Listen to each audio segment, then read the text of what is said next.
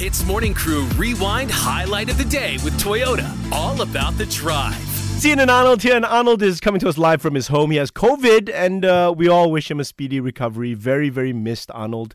And let's talk about interstellar travel for a moment, switching to something totally absurd. Okay, now, as we know, human history, we've been to the moon, or so we say. The next target is the planet that's near to us, which is... Hang on. What was that?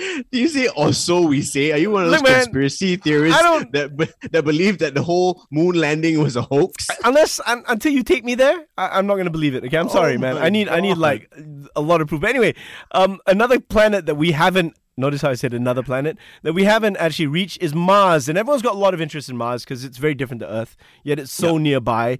And I doubt in our lifetimes Arnold will ever be able to go there, just like the moon. But there is a website that actually offers an experience. Now, we're a radio station, so we got the latest in technology when it comes to sound bites. And if you wanted to know what it's like for a Malaysian to be in Mars, you want to explain here, Arnold?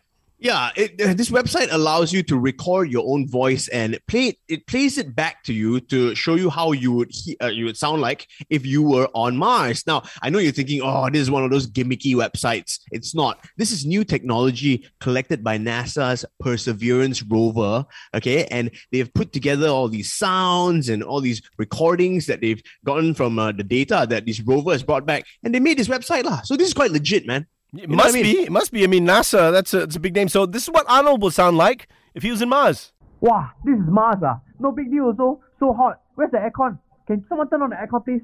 Hey, someone got ice or not? I want some water. Yo, so boring. I want to go home. You see, if NASA caught wind of that, they'd probably leave you in Mars, which would be beneficial for all of us, man. Then Mars, no one can hear you, bro. Okay, but let me explain really quickly. A lot of people are wondering why it's so muffled, right? So according to one of the NASA astronauts, they say that if you were standing on Mars, you'd hear a quieter, more muffled version of what you would hear on Earth because the vacuum and all those, the science behind it or whatever, I don't know. Very scientific. Thanks, man. So again, I want to sum it up by saying, I wish you sounded on Earth like you do on Mars. Muffled, is it? Why don't you just tell me to shut up, bro? No, I miss you, man. Don't be triggered, okay?